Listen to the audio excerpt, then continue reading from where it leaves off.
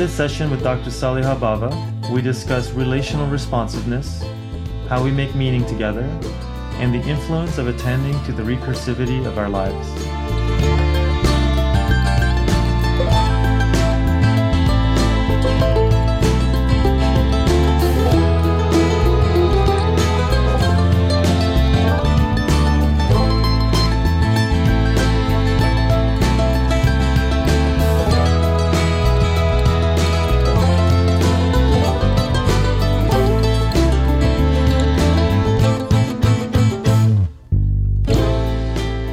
Welcome to the After Podcast. I am Navid Zamani and I am your host. In this session, I'll be speaking with Dr. Saliha Bava. Dr. Saliha Bava is Associate Professor of Couple and Family Therapy at Mercy College in New York and Advisory Board Member and Associate of the Taos Institute. She will receive the 2023 After Distinguished Contribution to Family Therapy Award. She co-founded the International Network of Collaborative Dialogic Practices and the International Journal of Collaborative Dialogic Practices. She is the co-author of The Relational Workplace and The Relational Book for Parenting, and the co-editor of the upcoming Routledge International Handbook of Postmodern Therapies. She trains on a wide range of topics, including anti-dominance, dialogue as socially just, hyperlinked in identities, and conversations for intersectional lives, and play and creativity in couples therapy. She's a relationship consultant to organizations and therapists and a practicing couples therapist in New York City. Saliha, thank you so much for joining us.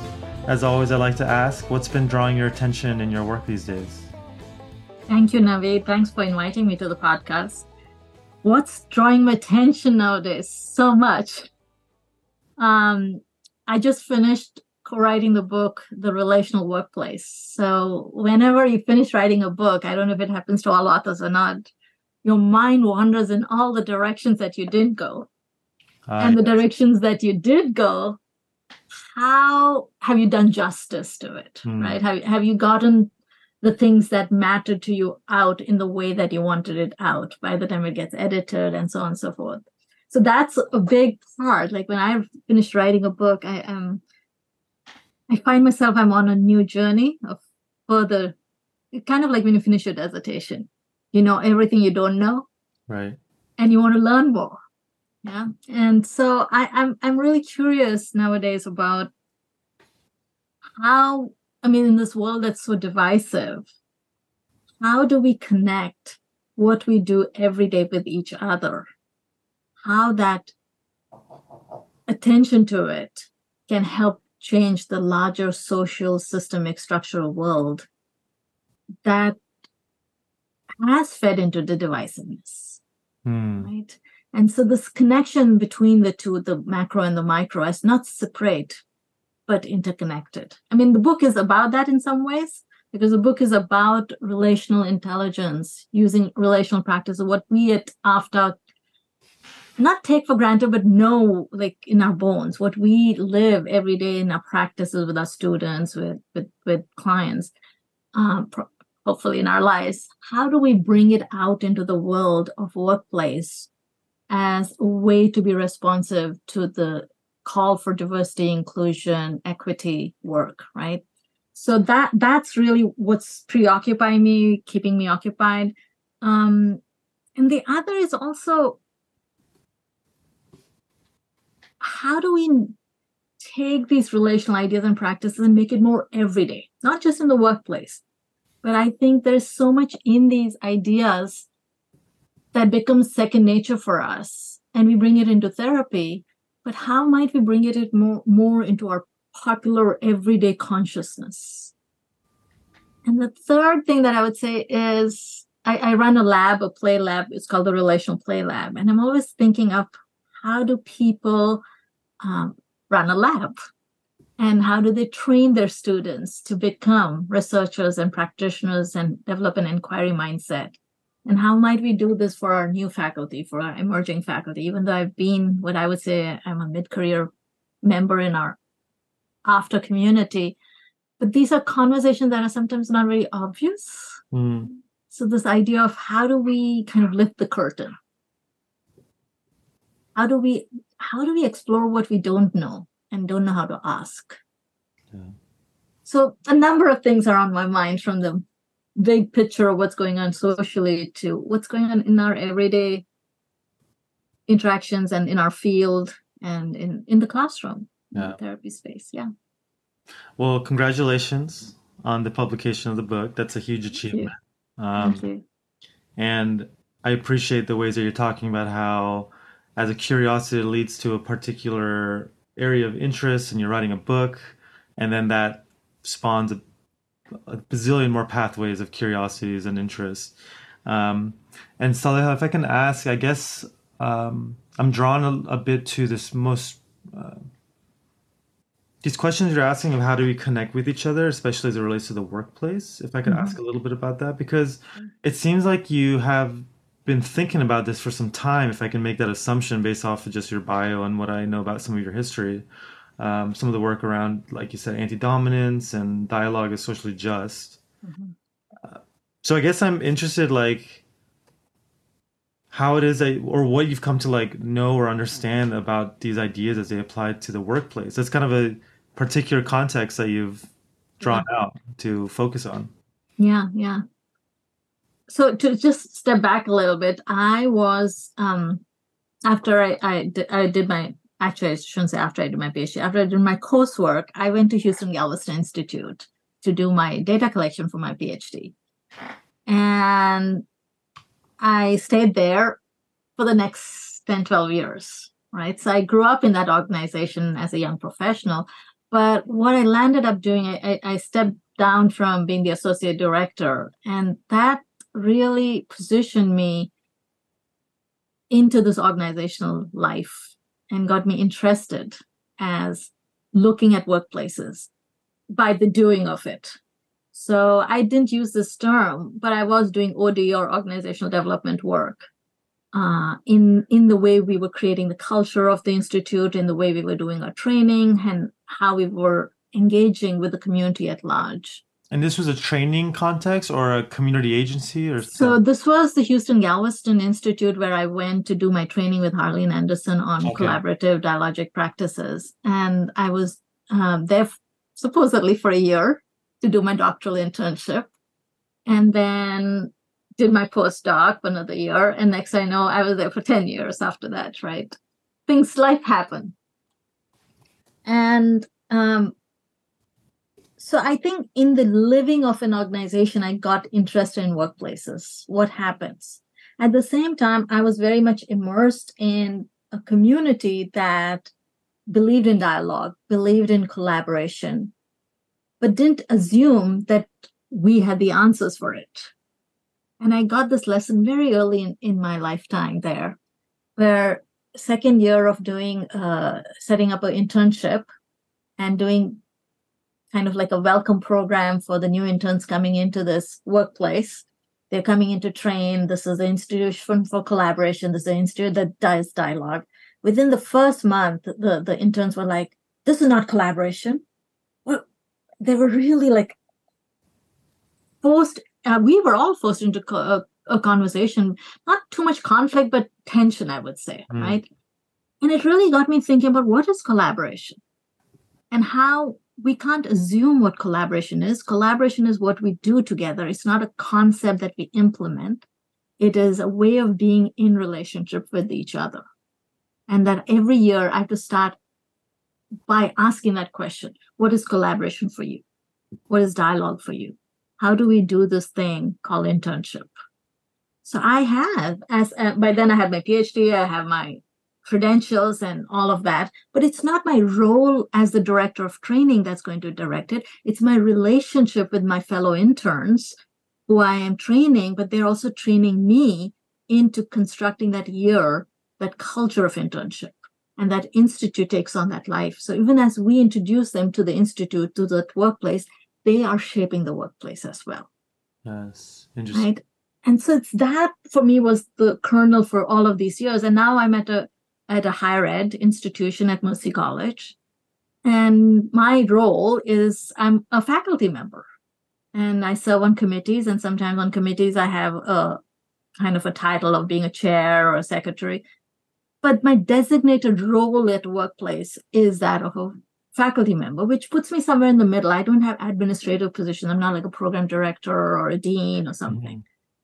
And so that brings up this question of what can I do at my workplace to further a dialogue on diversity, on inclusion, on equity, right? And these are not terms that I necessarily used way back when I was at Houston Galvez Institute, but these are not unfamiliar terms because it comes back to what I was doing in India before I came to the US, working on human rights, working on equity, working on access. But they travel by different names in different contexts. And so the book comes out of all these years of being in different work contexts, engaging these ideas, and noticing that often we very quickly falter to the policies, right? We move into what I will say structural measures. And a lot of us struggle with what might be everyday interactional measures, so to speak, which is where that place of connection and belonging happens. And this is our expertise as family therapists, as systemic practitioners. We do this work of everyday interactions constantly. Right. So it's bringing all of those worlds together, if that makes sense. I feel I've gone away from your question. So throw it back. Take me where you need to go. No. I'm really drawn into what you're saying. Just to capture a little bit about what you're saying. Correct me if I misrepresent anything. That like, as you're kind of as you're finding yourself in a community that has a shared set of community ethics and values around dialogue and collaboration, maybe social justice and some of that stuff, finding yourself in conversations with those community members and incoming like interns and stuff we're saying, realizing like, oh, we don't actually have the same language for this thing called collaboration. Perhaps it was a bit presumed that we do. And coming to this understanding through some conversations and dialogue that you had with that community that collaboration isn't this implemented concept or intervention. It's a broader dynamic, a relational set of ethics, perhaps, and ways of being together that allows this thing called collaboration. Yeah. I'm also drawn to some of the ways that you were talking about how your history and work in India and some of the ways that language carries with it different epistemologies, I suppose, and histories. And so perhaps collaboration or whatever the word they might use in the various dialects and languages of India, whatever words they're using for collaboration carries a different history with it. Right. Yeah. Perhaps in other languages. In other languages. And the words like diversity, equity, workplace, all of them are also windows into worlds. Yes. Right. So I often say this to my students, words are windows into worlds. Yes. And if we can ask and get curious about that language, about that word, we step into literally worldviews. And that's one of the things I want to bring forward into not just what we've written into the book as the relational workplace, but into our everyday discourse and dialogue. Like people are struggling with language right now. And my students struggle with it. Go ahead. You look like... No, please. So I'm really curious, how do we shift the dialogue, culturally shift the dialogue, that language is not representative. Words are loaded with meaning, but not just dictionary meaning, but the meaning of what comes alive, what Bakhtin talks about as words carry our social discourses, but also comes alive in everyday usage, in the back and forth of our interactions. And how do we bring a cultural awareness to that? Because I think there's such resourcefulness once we understand that words are not fixed with meanings, but we give it life in the way we use, that they shape us, they shape our interactions, they shape our sense of self, they shape our larger culture, that we can then shift the dialogue of how divisiveness is getting done, how we are fighting for what we think is a value that we possess. I wonder if you can share some stories or examples of how you've understood this or negotiated this across languages too, because You asked this question that you were posing of like, what can I do in my workplace to encourage Hmm. dialogue? Hmm. And I'm wondering like what I imagine in the unique social locations you hold and access to language that you have, you've come to understand about what's possible in that question, especially as it relates to collaboration. So, an example that comes to me is right now, back to what I was saying earlier about Mercy College. As a faculty member, I felt I mean, my agenda was to bring more relational practices into Mercy College's pedagogy setup. So I've been at Mercy for about 12 years or so, and I've done different things as a faculty member for with the Center for Teaching and Learning. So I approached the Center for Teaching and Learning to develop an inclusive pedagogy project about a couple of years ago. And before that, we've talked about creativity and play and stuff that are all part of my scholarship. What's fascinating is everybody wants DEI, diversity, equity, inclusion. Everybody wants to address it because it's the new buzzword, right? But what is inclusive? What does it mean to do inclusive pedagogy? For that matter, where is pedagogy? I mean, even the word pedagogy, if you take it, it's actually learning for children. We're not using the adult term for pedagogy. We're using so that right there is an example of navigating and negotiating that term, inclusive pedagogy. And what's fascinating is it's informed by another term, which is evidence based. Who decides what is evidence? Teachers have what we would say in our field practice based evidence. Does that count as evidence? Right. Is evidence based in research? Is it the synthesis of what we study as scholarship?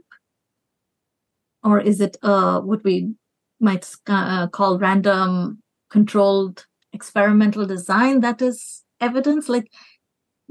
And for our field, I'm using that as an example because we all are either teachers, practitioners, or trainers in some form, and learners in different ways.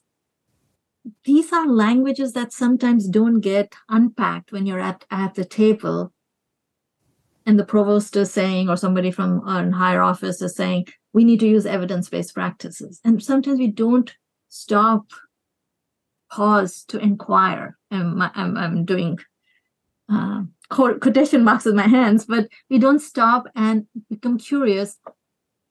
What do you mean by evidence? Because the assumption in that space is in a larger education that we are all talking about the same word when we say evidence-based. So that's an example of shifting the dialogue, but also it's taking a risk because what do you mean you're asking me that question? Right. Right. So I think that's one example of how I bring these ideas and take risks and practice these ideas of meaning making as not taken for granted, but let's rediscover, let's recollect ourselves, reassemble ourselves, and even trouble the word evidence. Yeah. But evidence is such a sacred word right now in academia. And I have nothing against it, but I do think we need to revisit it. Yes. Because it is a discourse of a particular kind that is taken as a gold standard when we don't unpack it.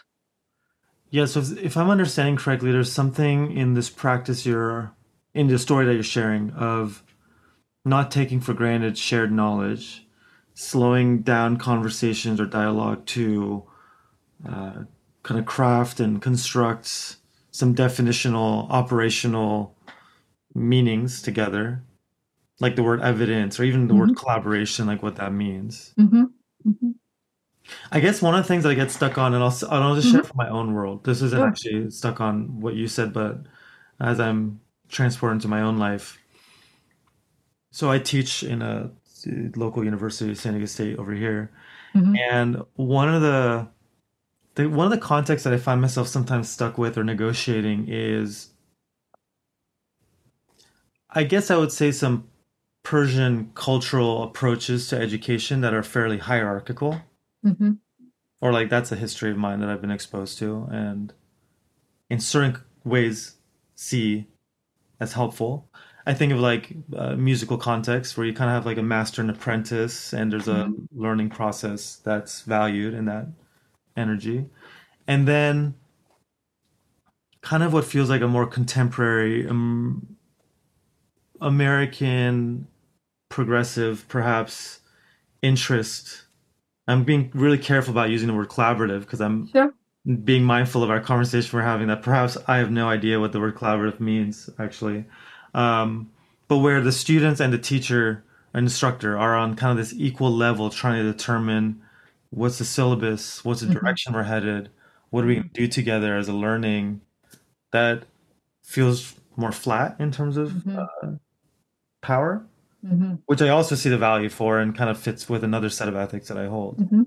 Mhm. And I am kind of failing to ask this question clearly, Saliha. So I wonder if there's a way that you're in some interpretations. Like, I guess I wonder, like, to what effect is there a colonial element imposed onto a historically hierarchical approach? Yeah. And then at what point does that colonial critique actually stymie some useful forward movement action education that is benefited by a flat Yeah. relationship? I don't know if that makes any sense. Well, I'll take it where it's making sense to me, if it's okay. This is it's going in so many places. And sorry if I'm not even in the But same zone. I might be like missing what you're this is the coming beauty of at. conversation, right? And I'm hoping that this is what we can do more of. That it's not such a role-based conversation that somehow I'm here to talk and here to listen, but that we are co-creating something here together, Mm, and that we don't know what we are creating here together. But the beauty of it will come out when we can go back and listen somehow and open up other conversational possibilities. So that's the overall yes. thing that I'm trying to create with these ideas. So back to this, the if we look at, maybe for lack of a better word, the hierarchical way of teaching, there is the maestro and the student. Yes. In India we have it to the guru and the shiksha, and the idea that knowledge flows in one direction, not bidirectional, etc., Yes. gets framed as colonial. And I get that, right? Because it's top down. But the minute you frame it as colonial, you've also taken away all the other richnesses that it can possibly have meaning of. Right. So, how do we do this work of critique by not becoming reductionistic, Yes. right? I think there is a colonialism there. I'm not going to deny that.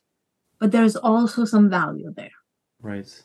So, how do we have a pluralistic dialogue about anything that doesn't elevate one thing as superior to the other in the moment that it is critiquing something else and trying to find an opening? So, as we're trying to talk about collaboration, as we're trying to talk about progressive knowledge, co construction, do we have to put something else down to lift the other up?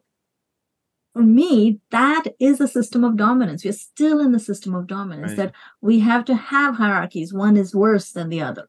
We can't have something stand by itself because the way we make meaning is in relationships. Yes. And the way we know how to make relationships is to make binaries and then put them as one better than the other by putting one on top of the other. That is a colonial sense of make meaning.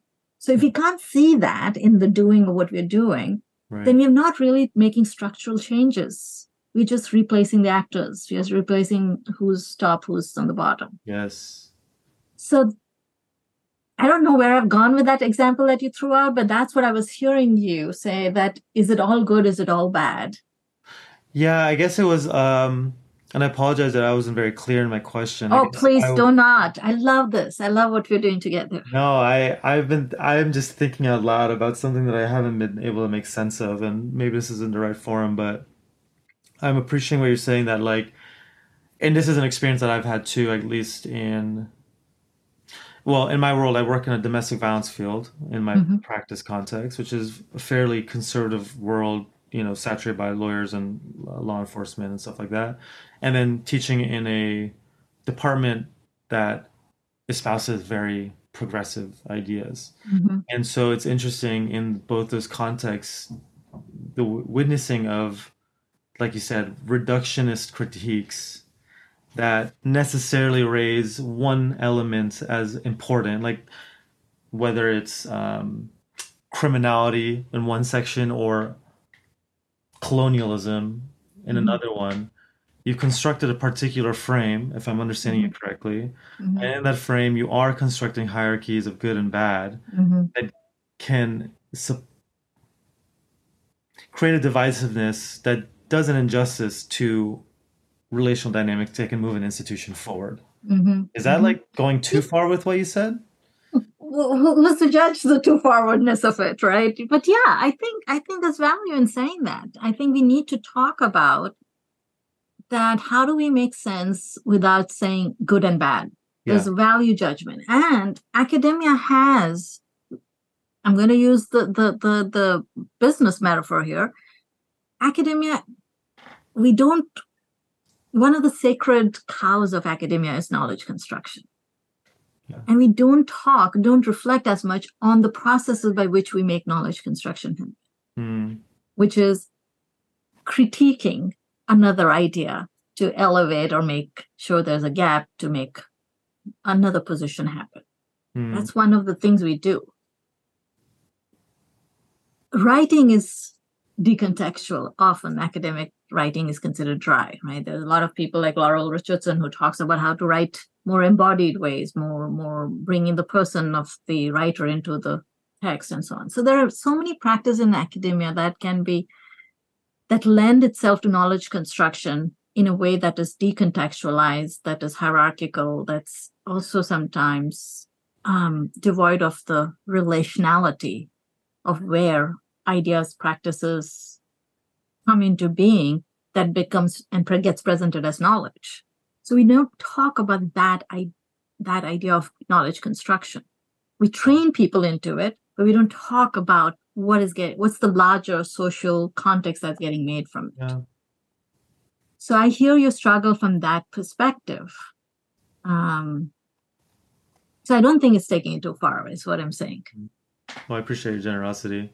Well, if I may ask, if it's with your permission, Saliha, like, given that the availability and maybe ease of divisiveness is so, I don't know, our society is quite entrenched in some of that now, and maybe our language too.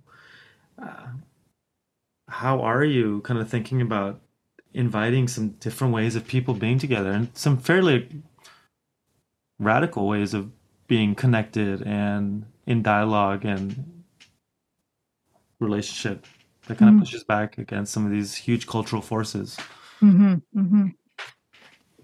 So this is where I feel this is a call to our field, to systemic practitioners. We have lots of resources. The concept of relationality, what does that mean? And the last book I wrote, the relational book for parenting, really got me curious on what is relationality. So I did a video series on that, asking different folks, and everybody has a different idea on what it is. So for me, those ideas of what is relationality is the radicalness that we can offer to counter divisiveness. And I don't mean just like love and I think love is very important, don't get me wrong, but I'm talking about relationality in terms of dignity. I'm talking relationality in terms of interconnectedness, relationality in terms of making the invisible visible, which is what we do as systemic therapists, right? We unpack the patterns that are hidden from us that we have co-created together. The book, Relational Workplace, is really bringing out relating, the activity of being together and making meaning, making language, making sense together. So it is trying to highlight how our everyday interactions like this, how you and I are talking, we're making conversation, but you're making a podcast. And the podcast becomes part of this larger structural narrative of after conversations.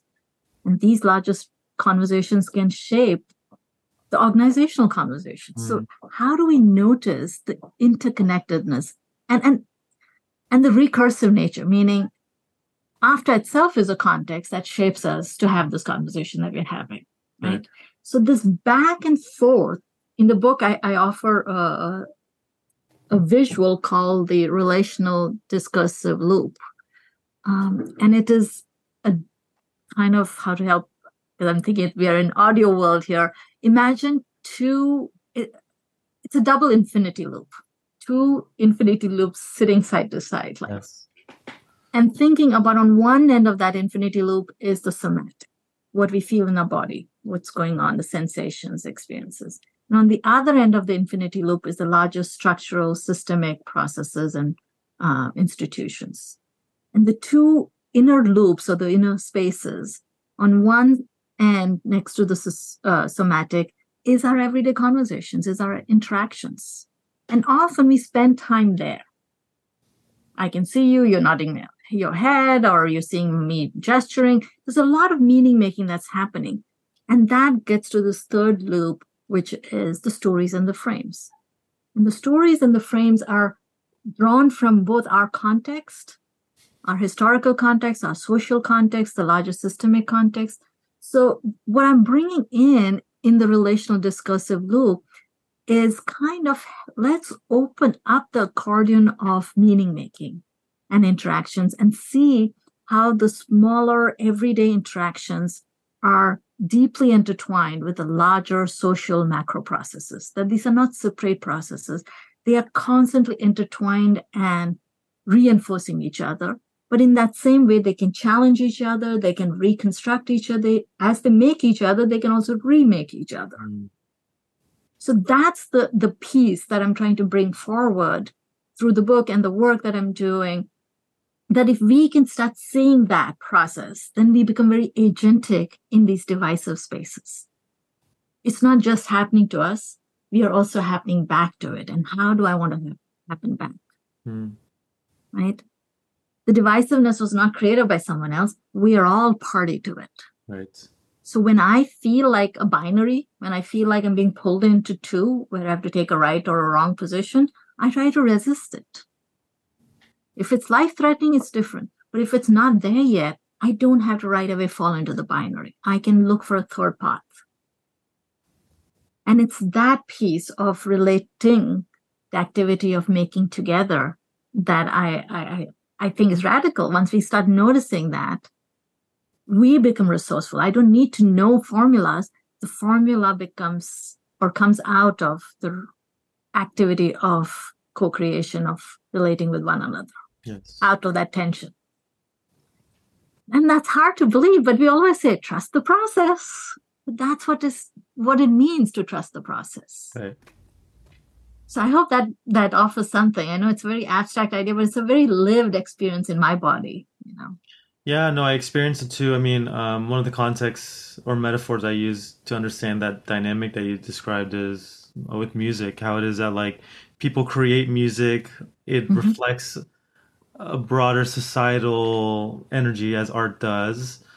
And then that music goes out, shapes that society back and shapes us back, shapes our fashion choices, shapes our communities. It starts to construct like dissonance and consonance, and then there's communities shaped around that dissonance and consonance. Yeah. And I love how you were describing that, like, without kind of understanding a recursive element of that dynamic, it's kind of impossible to really like, or not impossible, but it does a injustice to reduce it and oversimplify it. Yeah. And I think that's happening a lot in the social justice spaces and the spaces that we are trying to bring change. Yes. We don't, like, even in power analysis and social justice, we do the top-down power analysis of how, but we don't say the groups that are oppressed, the groups that are marginalized, how are they pushing back? Right. And in that moment, we fail to see the recursiveness of this. That's not to say there isn't subjugation and oppression. It is that it's only one part of the story. And if we don't locate power also in the ways that resistance happens, in the way that people claim space, then we'll never, ever give them power. We will never see them as power, having power, right? And Yes. so in that way, I think the current analysis of top-down para-analysis is absolutely needed. But if we don't expand it out to the recursiveness, we still maintain the inequities that we're trying to change. Yes. So, yeah. Yeah, I appreciate that. I mean, in my own work, I mean, I utilize narrative therapy as a primary Mm-hmm. theory for practice, at least. Mm-hmm. And I just have noticed in the training of it, there's a beautiful ethic in there about how to be decentered and influential, and there's an interest in looking at power and its Mm-hmm. movements in relationship. And I have noticed that there's sometimes, especially like younger, not younger, like just earlier in their career, therapists sometimes are handcuffed by the idea of I'm decentered, I can't be more centered, or like the analysis of power, like you said, is one way. And it kind of like positions people as like, what can I do? Which is kind of me going back to that earlier question I asked, which is how that plays out in a teaching environment. Right. And to your point, even that characterization of it constructs a binary and a Mm-hmm. two-way movement rather than all Mm-hmm. the multiple Mm-hmm. recursive infinity loops, like you said, in Right. which power is, if we're going to use Yeah. power as an example, Yeah. Yeah. flowing through. Yeah. And then I don't think just because I'm a collaborative teacher doesn't mean my class is less hierarchical. I have to work with my students to make it so. Yes. I'm literally doing like a climate survey with one of my classes, which is kind of become really like full of conflict and tension, right? And I'm like, okay, let's regroup. Let's tell me what's going on. And one of the questions I asked is, how am I positioned in the class? I'm asking them to comment on me. What do you think I'm doing well? What do you think I'm not doing so well? What do I need to improve? Right. So it's not in my positioning of myself as a collaborative player. It's in my doing of it, where I'm asking them anonymous feedback, reassuring that this is not going to affect the grades, that I'm practicing that idea of being a collaborative teacher. Mm. And it's not easy when they tell you, well, I think you're siding with student X, and you need to not bring that relationship into this class in this way. I'm like, wow, that's not my experience of me, but okay, I need to hear it. Yeah. No, I appreciate sharing that. It's beautiful. Yeah. Your students are lucky. Well, I will ask them after if they feel like that. Some of them feel it, but I'm not going to be speaking for them. Yes, of course. Well, Saliha, I've been really enjoying chatting with you, and as we're kind of like winding down here, just wanting to name that I'm appreciating also something that you said around how it is that perhaps I don't know how you want to slice and dice this, but the ways that American society sometimes, or some of the bureaucratic structures that we have, privilege protocols and policies, and people tend to flip back to those in moments of tension rather than like leaning onto more interactional, relational processes. And that's something that I was just wanting to name as something I was really appreciating and noticing of my own too. But as we're wrapping up here, wanting to also just check in and say, like, this is rich, beautiful, and also challenging work you're doing. What in your history or life or world has drawn you to this? Like, why is this stuff important to you? If I could just simplify the question like that. I know it's a hard one. I feel like I can't forget one story, and I think it's always been with me, but not that story, but the iterations of it. And that's when I was like, what, I don't know, 5, 6 years old. My dad was in the military. I was visiting him for the summer, and I had like, you know how it is, everybody's a best friend for you at that moment. Whoever you're playing with, they're your buddy kind of thing. And I was going to go play with my best friend, and I see my friend's father take a stick to hit her. It's a wooden handle of a fan. And I come running back to my dad, and I said, do something, And it's that thing that when we live in this world, you just have to do something. It comes calling every day. I can't not do something, I think. And this is where that relational loop helps me, that however small the movement is, we are part of making that policy. We are part of making that protocol. and we have to do something for that policy to come back. But it's not enough to make the policy and assume it stays. Policy has to still get back into the everyday conversation and get sort called implemented. And that happens in our everyday interaction. So I have to do something about it. And so I feel that it's the call of relational responsiveness. Yes. You know? Thank you. That's a lovely note to end on. Dr. Saliha Bava, thank you so much for joining us. Do you mind sharing the name of your book again, just for folks who might want to go get it? Sure. Thank you. This has been a rich conversation, Navid. I didn't have a clue where it was going to go. So thank you. I know you and I've been wanting to talk for a long time as well. The book is The Relational Workplace. And for parents, it's the Relational Book for Parenting. Wonderful. And that can be purchased anywhere you could get a book. Yes. Amazon, anywhere. Cool. Well, thank you again. Thank you.